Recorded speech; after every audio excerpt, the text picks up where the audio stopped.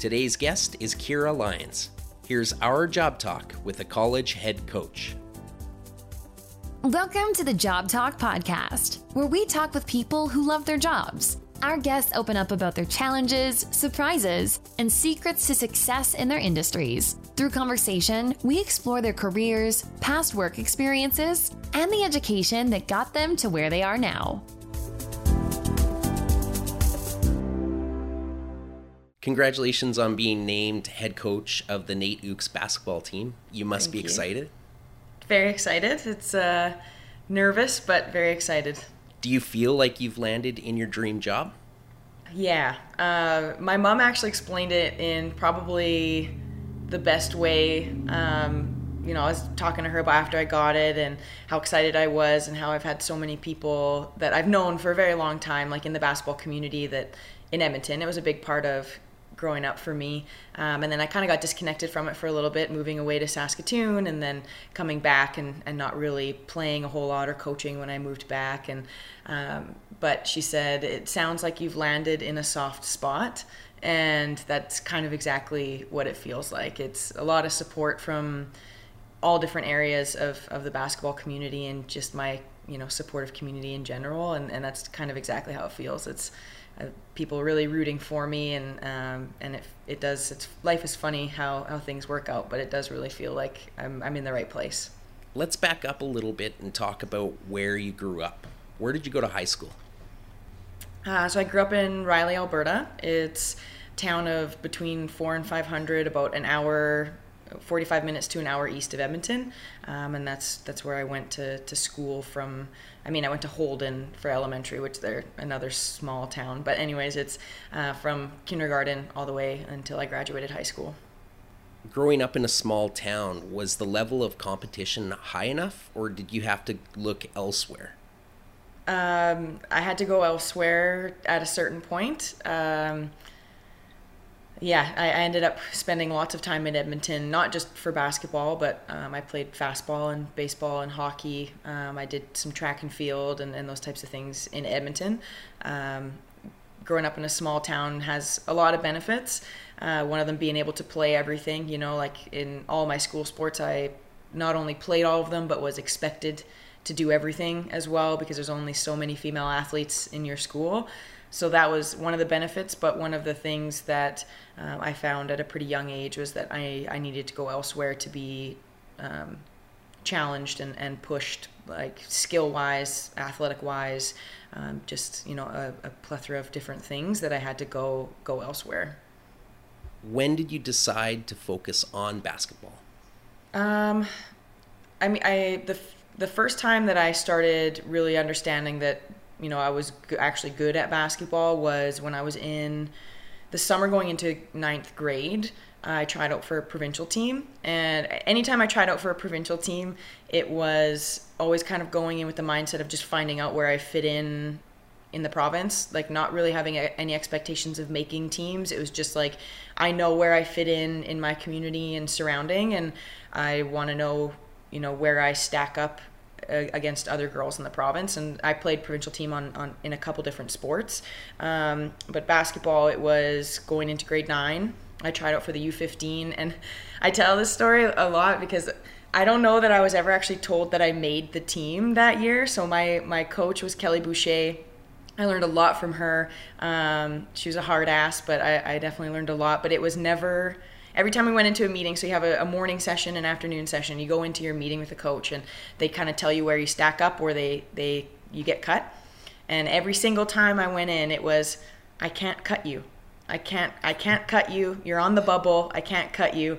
And it just continued that way. Every single meeting I had was, I can't cut you, until all of a sudden I was like, so I'm on the team then? You can't get rid of me, so I'm on the team. So, that was when I started realizing that basketball was something that, I could excel at. And then it came down to when I was, I think, in the 11th grade, where I had to start choosing between sports. And the three that were kind of my main focus were hockey, basketball, and fastball.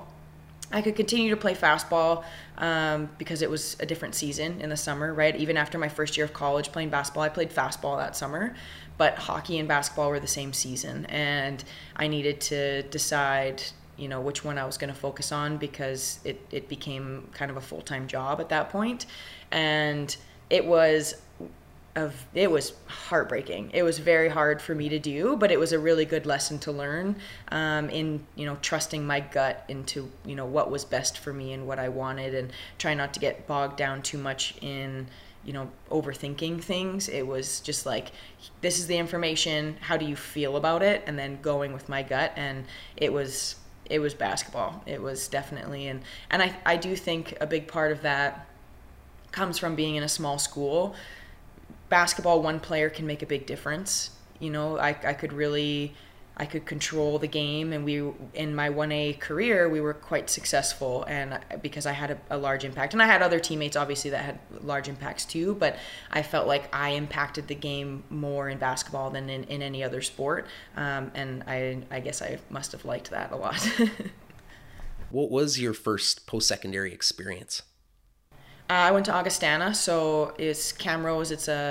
It's a University of Alberta campus. Yeah. So I knew that I wanted to go university eventually, but going from a 1A school to university right away was a little bit daunting, and I kind of wanted to take just steps, like appropriate steps for me to be successful and set myself up the best way that I could. So I went to Augustana. The coach there, I had a lot in common with. You know, she played university. She was young, you know, knew how to go from college to university, and I could also take university classes that made it easy for me to transfer when I was ready, and it worked out well for me that way. So you spent 2 years at Augustana. I did. Yeah. What league did they play in? The ACAC, so the same league as Nate, so the same league that I'll be coaching in next season. After your time at Augustana, your next post-secondary experience was at the University of Saskatchewan. Is that correct? Yes. Yeah. And they play in U Sport, I believe. Yeah, it was CIS when I played, but it's U Sport now. Sorry, my cat was jumping up on the table, but yeah, it's U Sport, so the university level. So it's, you know, the way that I'll explain it to some people is the jump from high school to college is, you know, a similar kind of jump from college to university. Let's talk about your career as a student athlete at the University of Saskatchewan. What is it like to compete at a high level while taking university? So I spent 4 years in Saskatoon, but 3 years as a student athlete. You get 5 years eligibility, so I used 2 at Augustana and then finished out my career at the U of S. I kind of bounced around a little bit which as we continue, it's a bit of a theme in my life to bounce around, because I didn't really know what I wanted to take in school. Like, I didn't know what I wanted to do. I didn't know what career path I wanted to follow, and so as always, I took classes that I enjoyed, that I found interesting. So that ended up being psychology and biology. So that's what I got my degree in, was psych and bio. Being a student athlete, it's tough. It's a very tough thing to be able to do, but an experience that I wouldn't trade for anything. It just gives you so many skills and confidence to be able to succeed as an athlete and as a student. And, you know, I look back now and it just set me up for the success that I've had now. You know, being able to manage the stress and being able to manage your time, and also understanding that if you put in the work, that there are good things that will follow, whether that success is in wins and being a basketball player or being successful outside of it. You know, being able to work within a team, being able to work for, you know, authority figures and get the best out of what they're trying to teach you, and stress management, and, you know, all of those things. I try and tell the girls that I'm talking to now and recruiting, and my own players, that you only get 5 years to do this, and it will benefit you for the rest of your life. And, you know, those 5 years feel like a very long time when you're in it, because it's hard, But I look back now and it was such a small amount of time and such a privilege to be able to do that. I just encourage, everyone that has the opportunity to do it because what you learn from it is just invaluable. You were put in a leadership position by being named captain. What kind of a captain were you? God, I was still figuring it out. It's kind of been a natural thing for me. Like most teams that I've been on, I've just sort of fell into a natural leadership position. Yeah. Unless there are teams that I was, 2-3 years younger than the girls that I played with. But by the time that I was, playing with my peers, it was always kind of a natural fit. I don't know. I think I look back and of course I see a lot of mistakes that I made as a leader and as a captain, and I try and learn from those things as well. I think for the most part, I was a lead by example, because that's, a strength of mine is that I worked very hard all the time. I always pushed myself to my limits as best I could. But I was young and learning, and I'm still young and learning. And I look back and I think I'm a bit harder on myself than maybe I should be. Yeah. But lead by example for sure. Always, trying to push my teammates to be the best version of themselves, just like I would hope that they do for me. Yeah. But yeah, always changing and adapting and trying to learn from those experiences. Did you have success while you were there? Yeah, I went to nationals 2 out of the 3 years. We went to nationals 2 out of the 3 years, and got a bronze medal at CanWest my first year. Second year, don't think we medaled. And then the third year, we were, like my 5th year, we were Canada West champions and we're 4th at nationals that year. So it was pretty good. I mean, obviously, like there are things that I wish we could have done, and I always look back and like, if I would have done this, or if I could have done this, we would have had a better year or whatever. But the fact that we went to the Final 8 tournament 2 out of the 3 years and came away with 2 Can West medals and 1 being a gold.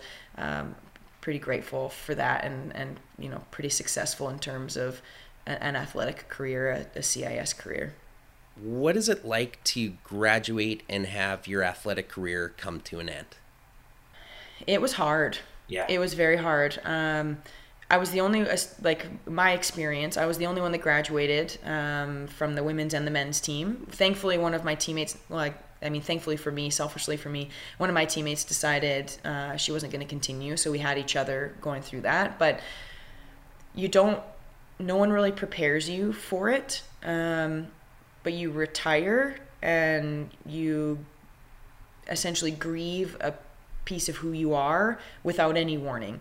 And that year, you finish your season. If you're lucky enough, you finish your season at the highest level you've ever played at. So we won Can West, we went to nationals, we're playing on TV. It's the highest level of basketball in your career. It's the absolute peak. And then all of a sudden you play that peak game and then you're done.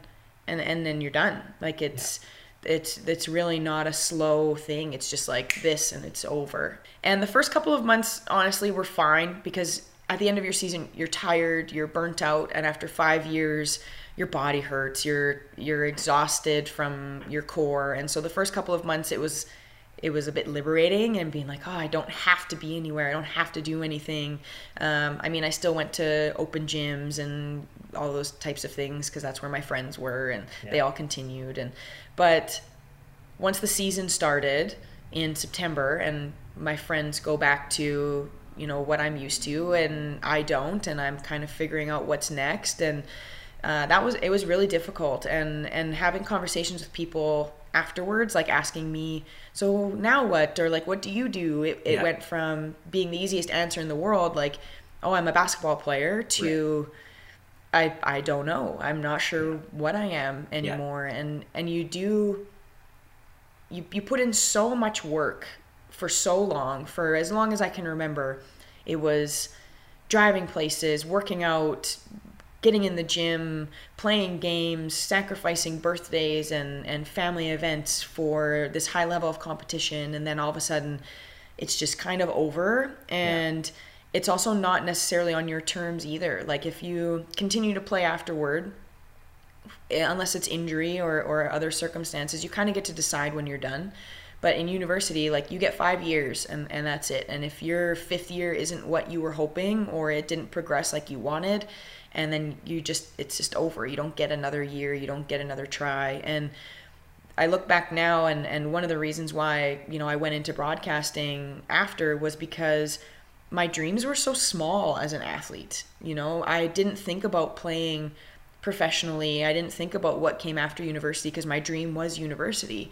And I could have played pro afterwards if I had put some work into it, but it was never something that I thought of, because my dream kind of ended after. I didn't even dream of a national championship. I dreamt of a Can West championship, because that was what I saw the Pandas play in, and I did that. And then it was like, okay, like, I achieved that. And so I think about how small my dreams were, and how growing up in Riley, the boys in my class who, and no disrespect to them, but I was a much more committed and skillful athlete than all of them. Yeah.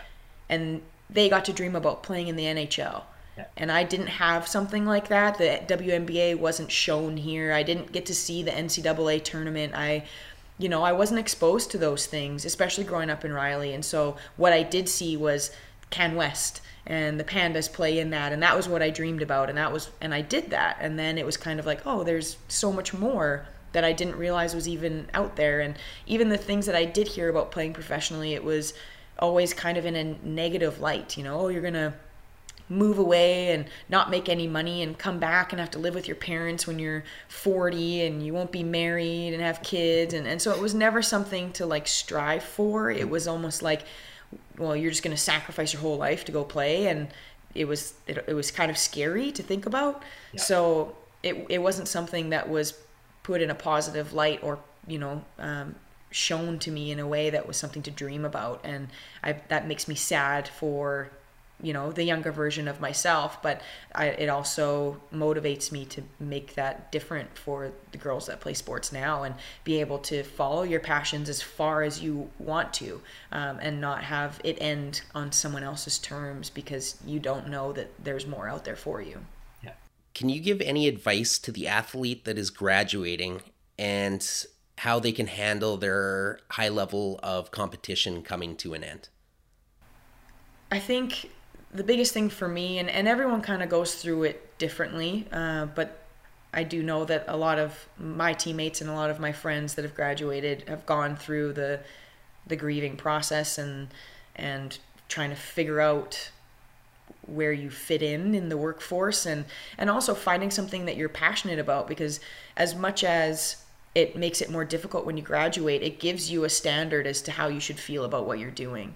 Like, basketball wasn't always my favorite thing. I always loved it, but I didn't like it all the time. It made life difficult, and it was hard, and it was emotional, but I was also very passionate about it. And so that was kind of my standard going into the workforce, was I wasn't going to settle for something that I didn't love to do, that didn't light me up inside. And I've found my way back to basketball, because that seems to be what does it for me. Yeah. But I think also realizing that that's not the peak of your life. That's not what you're going to be remembered for. There's so much more that you can offer, and so many more things that you can do. And it's just a chapter in your life. It doesn't have to be downhill from here. Like, that's not the glory days. It's not who you are and what people think about you. Like, you're a person first, and basketball is just a chapter in your life, and a step that you take moving forward. And you can continue to impact those girls that came to your game and you asked for your autographs, and there are other ways to help them, and males too, and make positive change. There's so many good things, and the skills that you learn as a student athlete from your coaches and your teammates are all things that you should apply in your life, and will make you successful in whatever you decide to do. So it's not downhill from here. That's not the peak of who you are, and just continue to push forward and use what it gave you in the next step of your life. What was next for you after leaving Saskatchewan? Was it broadcasting? Yes. Yeah, I went to NAIT, actually. Went to NAIT. Yeah, so I I waitressed for a year after I graduated because I had no idea what I wanted to do. Yeah. And I just kind of sat and figured out what I wanted to do, what I was passionate about. And the one thing I knew was I wanted to promote women's sports. I wanted to make it so that girls could dream about, you know, being Sue Bird, or like have female athletes to look up to and aspire to be like, and have role models in the things that they love to do. And sports broadcasting seemed like a good fit for that, because I could talk about sports, which is what I knew best, and I could help promote getting women's sports on TV and broadcasting it to the younger generation. So applied to NAIT for the broadcasting program, and then graduated from there. It was a 2-year program. So yeah. How was your experience? Oh, I loved it. It was great. And it also, it's kind of full circle, but it connected me with so many, like the broadcasting community in Edmonton, and a lot of basketball, because I had training in how to be a part of broadcasting, and then I had the knowledge to, you know, speak about it as well. So I did a lot of color commentary in the city I did all of the NAIT games, the basketball games. I did I did a Stingers game this summer. I did some FIBA, like international competitions, some U of A stuff. So it connected me to a different side of the basketball community that I wasn't necessarily connected to. And that, you know, it's been really nice, like such good people, and also a giant part of growing the game of basketball in Edmonton and in Canada, just in a different facet. So it was, I loved it. It was really good. You mentioned the Edmonton Stingers, which is a professional basketball team in Edmonton, Alberta. Can you talk about some of the roles you had with that organization? Yeah, so once the league started up, which was 4 years ago now, I knew I wanted to get involved. I didn't really know how to, but I was like, I got to get my foot in the door somehow. I had a broadcasting degree, or a diploma, and they were looking for an in-game host. So I applied. I'd done some hosting for other sports like Oil Kings and some baseball in the city. I have terrible stage fright when it comes to that stuff. So really? It was So it was a huge challenge, but something that I was like, no, it'll pay off. You know, it'll pay off. Just do it. Face your fear, whatever. So I hosted a bunch of games. I was the host for their whole first season. Then after that, I didn't really want to do it after a year, but they had a bubble season because of COVID. And then last season, because I'd been involved with the team and you know, did some hosting and was around, did a podcast with them, so I was able to kind of showcase my knowledge of the game a little bit. I was asked to be an assistant coach last year. So I was an assistant coach for last season. And then didn't come back as a coach this year, but still kind of around and did some color commentary for them. I'm their backup color person for the season now. So I've just been around and done a few different things, and I knew that if I found a way in, that they would, you know, recognize that I could help out more than just being a host, and that's kind of how it worked out. What are some of your specific jobs as an assistant coach with the professional basketball team? Well, I was also I'm a certified strength and conditioning coach as well. So guys would come in and lift with me throughout the year. I did mobility stuff with them before practice, so doing some plyos and injury prevention things and get them warmed up. Scouting, you know, having team meetings, coaches meetings about who we were going to play that weekend, who was traveling, what we thought about guys in practice, just giving our thoughts kind of on the general things of the game. I was on the bench, so during games taking stats, talking to guys. Assistant coach roles are interesting, and being the only female on the bench was interesting as well. Another thing to kind of have to maneuver and figure out as well. Was it a positive experience? Were they welcoming to you?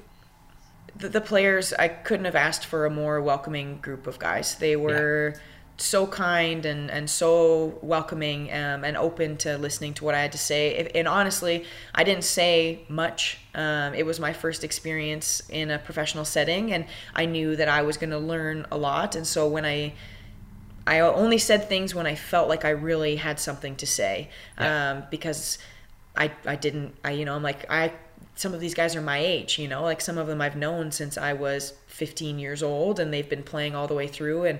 And I knew that as much as I was an assistant coach, I was there to learn too. And so I only said things when I really felt like I had something to offer, because I also understand that just because I haven't been playing pro afterwards, what I know best is being a teammate. What I know best is being in a team environment and being a part of a culture that is successful. And I'm very confident in what I know about being on a team. I've been a role player. I've been an all-star. I've been an assistant coach. I've been a head coach. I've been a strength and conditioning coach. I've been a broadcaster. I've been, every role that you can kind of imagine on a team. I've done it, and I know that I understand that. And so if opportunities came up for me to give my advice in that respect, then I did. But I tried to make sure that when I had something to say, it was good and it was valuable, so that I was heard. But the players on that roster, I'm still in contact with quite a few of them, and they were great. They were such a good group of guys, so welcoming, and I'm really grateful to them. And some of the assistant coaches I still have good relationships with and talk to quite a bit. So I'm really grateful for that, for sure. And you learned a lot. I imagine that experience helped you land the head coaching job with Nate. Definitely. Which is, life is funny how things kind of work out. But it kind of reintroduced me back into the world of coaching. I hadn't coached in a while. I hadn't been around the game as much as I'd been used to, and it was kind of getting me back into it. And it's always fun when you win, and we won. So obviously I look back and it's always fun when you win. So I started coaching some junior pandas after that and got back into coaching girls because of that.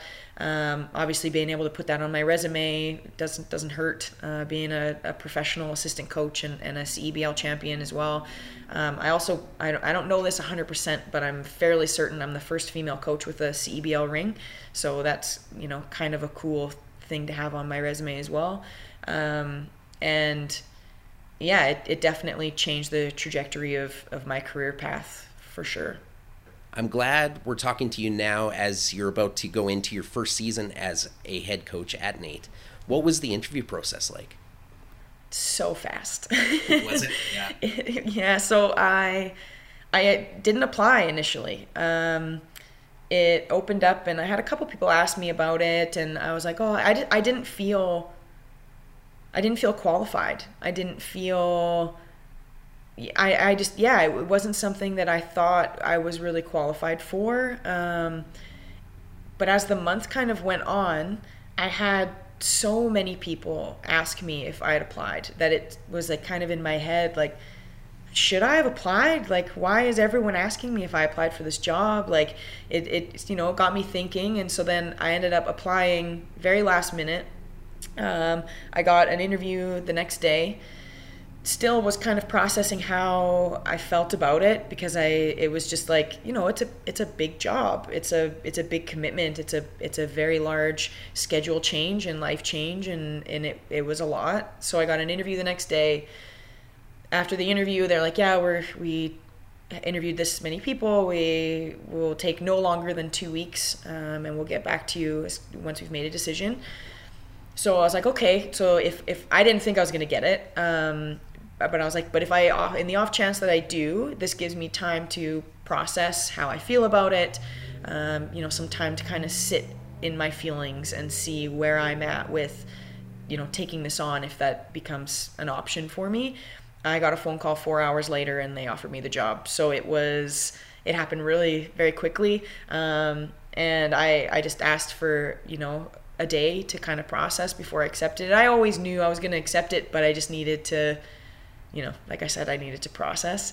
Yeah. And I was driving to Saskatoon the next day to coach junior pandas, and I was talking with, one of my best friends who I coached with, Megan Wickstrom, and I just talked to her a bit about it, and she was like, what are you doing? Like, call him now and accept this job. Like, what are you waiting for? Yeah. So I did, on the road, and called and accepted it. And it was overwhelming for sure, and very nerve-wracking, but in all of the best ways. You know, Yeah. I love a challenge. I need a challenge. I thrive in those types of situations. And even though I felt like I didn't have as much head coaching experience and, you know, all of the things that made me question if I was qualified, I look back at all of the things that I've been doing over the last, you know, 6 years, 7 years, or however long it's been since I graduated. 8 years. Oh, whatever it is. I can't even. 2014. I've been preparing to do this just in ways that I didn't expect. You know, working at the Young Offender Center, doing the color commentary, broadcasting, all of these things. Everywhere I went, basketball followed me as well. You know, I started a team at the Young Offender Center. I did the color commentary for the FIBA Internationals and all of the NAIT games, and I'd been a part of the game the entire time and learning how to be a leader from very different avenues. And I think that it's just created a more well-rounded view on how to lead and patience and things that I might not have gotten if I just stayed, you know, doing the same things that I was. Like coaching young offenders was one of the best things I could have ever done to shape me as a leader, because it gave me a new appreciation for the game and also showed me how insanely blessed, I guess, I am to have gotten the opportunities that I did, and what the game gave me, and just being able to share, you know, the game that I love with kids that have never had anything like that and never had a coach and never had basketball shoes, or, you know, it made me see it from a completely different view, and also how important having that structure and that team atmosphere is, and it's so much bigger than what we do on the floor, and that was something that I'm very grateful to have experienced, because I think it just gave me a very valuable perspective as a coach as to what I'm doing for my players and what my coaches did for me. What is your day-to-day like? What are you doing 9 to 5 as you build towards the start of your first season? It's summertime's a bit different, because you go so hard during the year. And I mean, I haven't done it yet, but I've done it.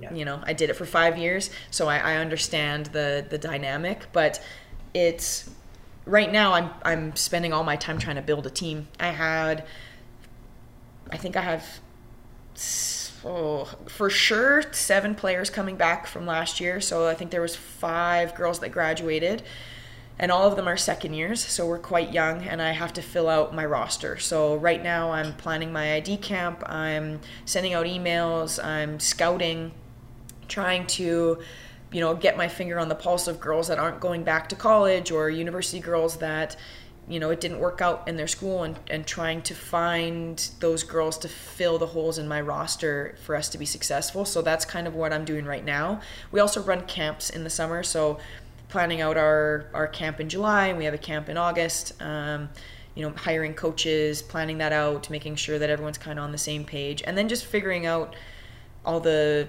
logistics that I don't know very well yet, like scholarships and commitment letters and getting girls into school and all of the things that, you know, I didn't see that are kind of behind the scenes, hiring assistant coaches, planning preseason, budget things, you know, stuff that I wasn't aware of that my coach did, that, you know, as a player you don't see. So I'm figuring all of that out, and getting to know my coworkers, which is a super exciting thing for me too. Like that's one of the things I'm actually really looking forward to, is having coworkers that understand me, that I understand. You know, every other job that I've had acquaintances and they're wonderful people to work with, but I felt like, you know, they weren't necessarily good friends. And I feel like the people that I'm going to be working with at NAIT, because we're all young and kind of went through the same things, like they all played university or college sport, they're all back into coaching, and they understand the grind, they understand why we do it, and they're all about my age for the most part. So that part's super exciting for me as well, just be surrounded by my peers that are like-minded, and, you know, having that support system as well. And so that's a part of it. And just trying to get my office set up. I've you know, got to figure that out and create a home for myself, and meeting with all of my returning players. And one of the big things for me, it was a big difference from college to university that I found, was summertime is when you put in the work as an athlete. You really hit the gym hard, and you lift, and you're getting into the gym to shoot. You're going for runs. You're putting in all the things that you can't really do during the season. You lift during the year, but you're so tired from practice, and you play all the time, so it's always tapered to what your schedule's like. Whereas in the summertime, you have a bit more freedom and flexibility, not only mentally but physically, to really push. So trying to pass that along to my girls, that you need to be putting in the work. Like the summertime, you've had your month rest.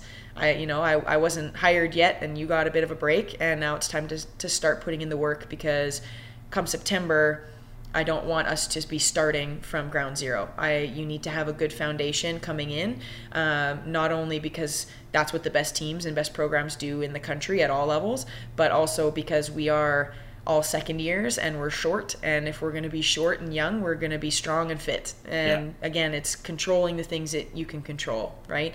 I can only build my roster as, I have a short amount of time to do so. But we can control all of the deposits that we put into the team bank account all summer long. And that's lifting and pushing yourself and making sure you're putting in the work before we actually start in September, because they're going to learn quick that if they didn't put the work in, it's going to show, because my practices you'll get exposed. I'm going to know who put the work in immediately. And that's how it was at university. You showed up, and if you weren't fit, you didn't fit in, because everyone else was already, the strongest they've been up to that point. So that's a big part of it too, is just reaching out to my players and have you figured out a routine. How are your lifts going? Are you pushing yourselves? Are you keeping track? Are you sleeping well? Are you in touch with your teammates? Are you getting touches on the ball? Like just, touching base with them, also being a support system for them, because it's hard, especially if you're not in Edmonton, which most of my girls aren't. It's a lot easier to come to the gym when all your teammates are there, and it's easier to lift when it's a group, and it's a lot harder to do that on your own. So also letting them know, like, be honest with me. Are you struggling? Why are you struggling? Let me help you. Don't lie to me and tell me you're getting into the gym, because that's not good for anybody. If you're not getting in there, tell me, and we'll work on it. We'll figure out what the block is and fix it before you come in September and I have to whoop you, like let's figure it out in June and July, rather than in September when you have me on your ass and you have school coming down on you hard and everything goes crazy. Like, let's figure out a good routine and get you into the gym consistently so that you get to a point where you actually like it, and that takes a long time. For me, that took me years. So it's not an easy thing to do, but it's not going to get any easier come September. So it's something that, I'm also trying to really let my girls know that it's important. I think you answered my question about what you love about coaching, but can you summarize it? I love what I'm able to do for the confidence of the girls that I coach. Having that relationship where we can have fun, because I love to joke around. I love to tease them and bug them. And, I love our practices to be lighthearted, but also understanding that there's a time and place for, goofing around and having fun, but we're also here to work. I'm also here to teach you what my coaches taught me. And it's not just, it's the intangible things, and it's controlling what you can control, and understanding that if you do control the things you can, that you will find success in whatever it is that you do. And I think about how amazing the coaches that I had growing up, and I had amazing male coaches too, like my dad was my coach for a long time. Brent Anderson was my high school coach, and he was an absolutely wonderful human being and role model for me. And Scott Edwards, who's the U of A coach, was my provincial team coach. And I had a plethora of other male coaches, but I didn't realize how lucky I was to have the female coaches that I did, because it was a bit of a rarity to have so many. And I had,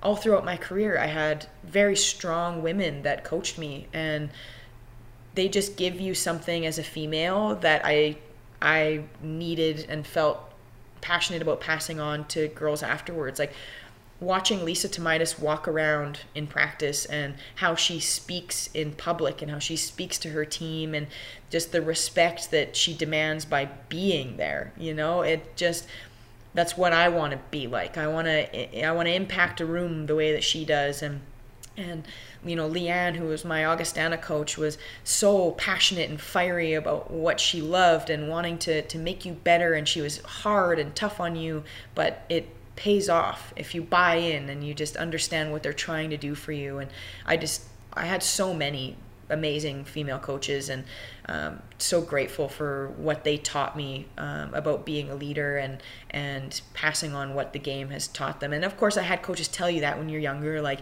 you should be a coach when you're done because you should give back to the game that gave you so much. And it's like, yeah, like, it's basketball, whatever. And I look back now and I'm like, they're right. They're so right. And there's so many things that are out of my control in the way that, our lives are set up and the way that we're supposed to do things. And the best way that I think that we could balance that out is to have females at tables where conversations are being had, and there needs to be a better balance, and we need more female leaders to impact the decisions that are being made for the betterment of everyone. And the best way for me to be a part of making that change is to create strong, confident leaders, and the best way I know how to do that is through sport. And basketball was my sport of choice, and it's what I know best. And of course, I want to teach them the game and the skills, and I love to win, and I need that outlet of competition because that's just, who I am to my core. But I also understand that it's not just the game. It's creating strong, confident women that when they leave my program will be successful and confident and make positive changes for everyone around us. And I think that's what makes me so passionate about it is women need to be a part of that change because they were just not involved enough, and there's something that we offer that nobody else does, and there needs to be more of a balance, and I want to be a part of making that change. What do you think makes a great coach? Understanding I think this answer will change for me a million times as I get more experience. I think right now it's connecting with your players and understanding what they need from you to be the most confident version of themselves. Confidence is massive. It is the biggest player when it comes to being able to play the game, because if you're always second guessing yourself and struggling with your confidence, your game is going to struggle. And the best way to be confident is to be prepared. And so every player is different, and they react and interact with different styles of coaching differently. And so understanding what they need from me to bring that out in them. Not always going to be their friend, and they're not always going to like me, but if they understand that what I'm trying to do is for their best interest, to make them the best player, the most confident player, and the best teammate and the best person, and they really trust that that's what I'm trying to do, then they'll still listen even if they don't like me at that time. And that's something that's a tough thing to learn too, because you come from high school into college and everyone is the all-star, right? And so accepting a role of being on the bench and accepting a role of not playing the minutes that you're used to is a very grown-up thing to have to do, and it's not easy. But if you have that open communication with your coach and it's like, this is your role right now, but if you do this role to the best of your ability and you show me that I can trust you to do that role, I'll give you more responsibility. And if you do that again, then I'll give you more responsibility. And it grows and it improves throughout the years, but you have to have trust that that's what they're doing. And it's not that you're not being seen or being appreciated. It's just, you're not quite ready. Let me get you ready, right? And so there has to be that trust that I'm doing what I can for you, not for me. Like, of course I want to win, but I want to build the most confident girls that have buy-in, and wins will be a symptom of that in my experience. What is the best advice you can give a person pursuing a career as a head coach? Learn from everyone that you come across, whether you agree with them or not. There's going to be a lot of people that you're surrounded by that see the game differently or have different philosophies, but just because you disagree doesn't mean that you can't learn about yourself, about the game, about what you like, about what you dislike, and give yourself the opportunity to be around as many different types of leaders as you can in the game and outside of the game too. Understand that your experience is what's going to teach you the best, and trust that it's great to take advice, and it's valuable and it's a necessity, but you also need to figure out what your style is and how you interact. Because if you try to adapt a style that isn't natural to you, and this is just leaders in general, it's forced, and it's not something that is received well by the people that you're trying to lead. You need to walk the walk, and you need to have faith in what you're doing. And if you're doing it for the right reasons, people will buy in, and figure out what your style is, what comes natural to you, what your strengths are. Lean into your strengths, improve your weaknesses. But every coach is different, and how you interact with people is different, and you can't force something that's not there, because people pick up on that. You need to be as genuine and as true to who you are as you can be, and do it with the best intentions. Well, Kiera, I wish you all the best in your first year coaching at NAIT. Maybe we should book a second interview after your first year to see how it went. Yeah, it might be a very different interview. Your hair might become a little gray. Right? I'm real chipper right now, but after my first year, it might not be the same, so we'll see. Well, thanks for joining us today. Yeah, thank you so much for having me. It was really cool to go through that. I appreciate it. Thank you for tuning in to the Job Talk podcast. For more information, please visit us at thejobtalk.com.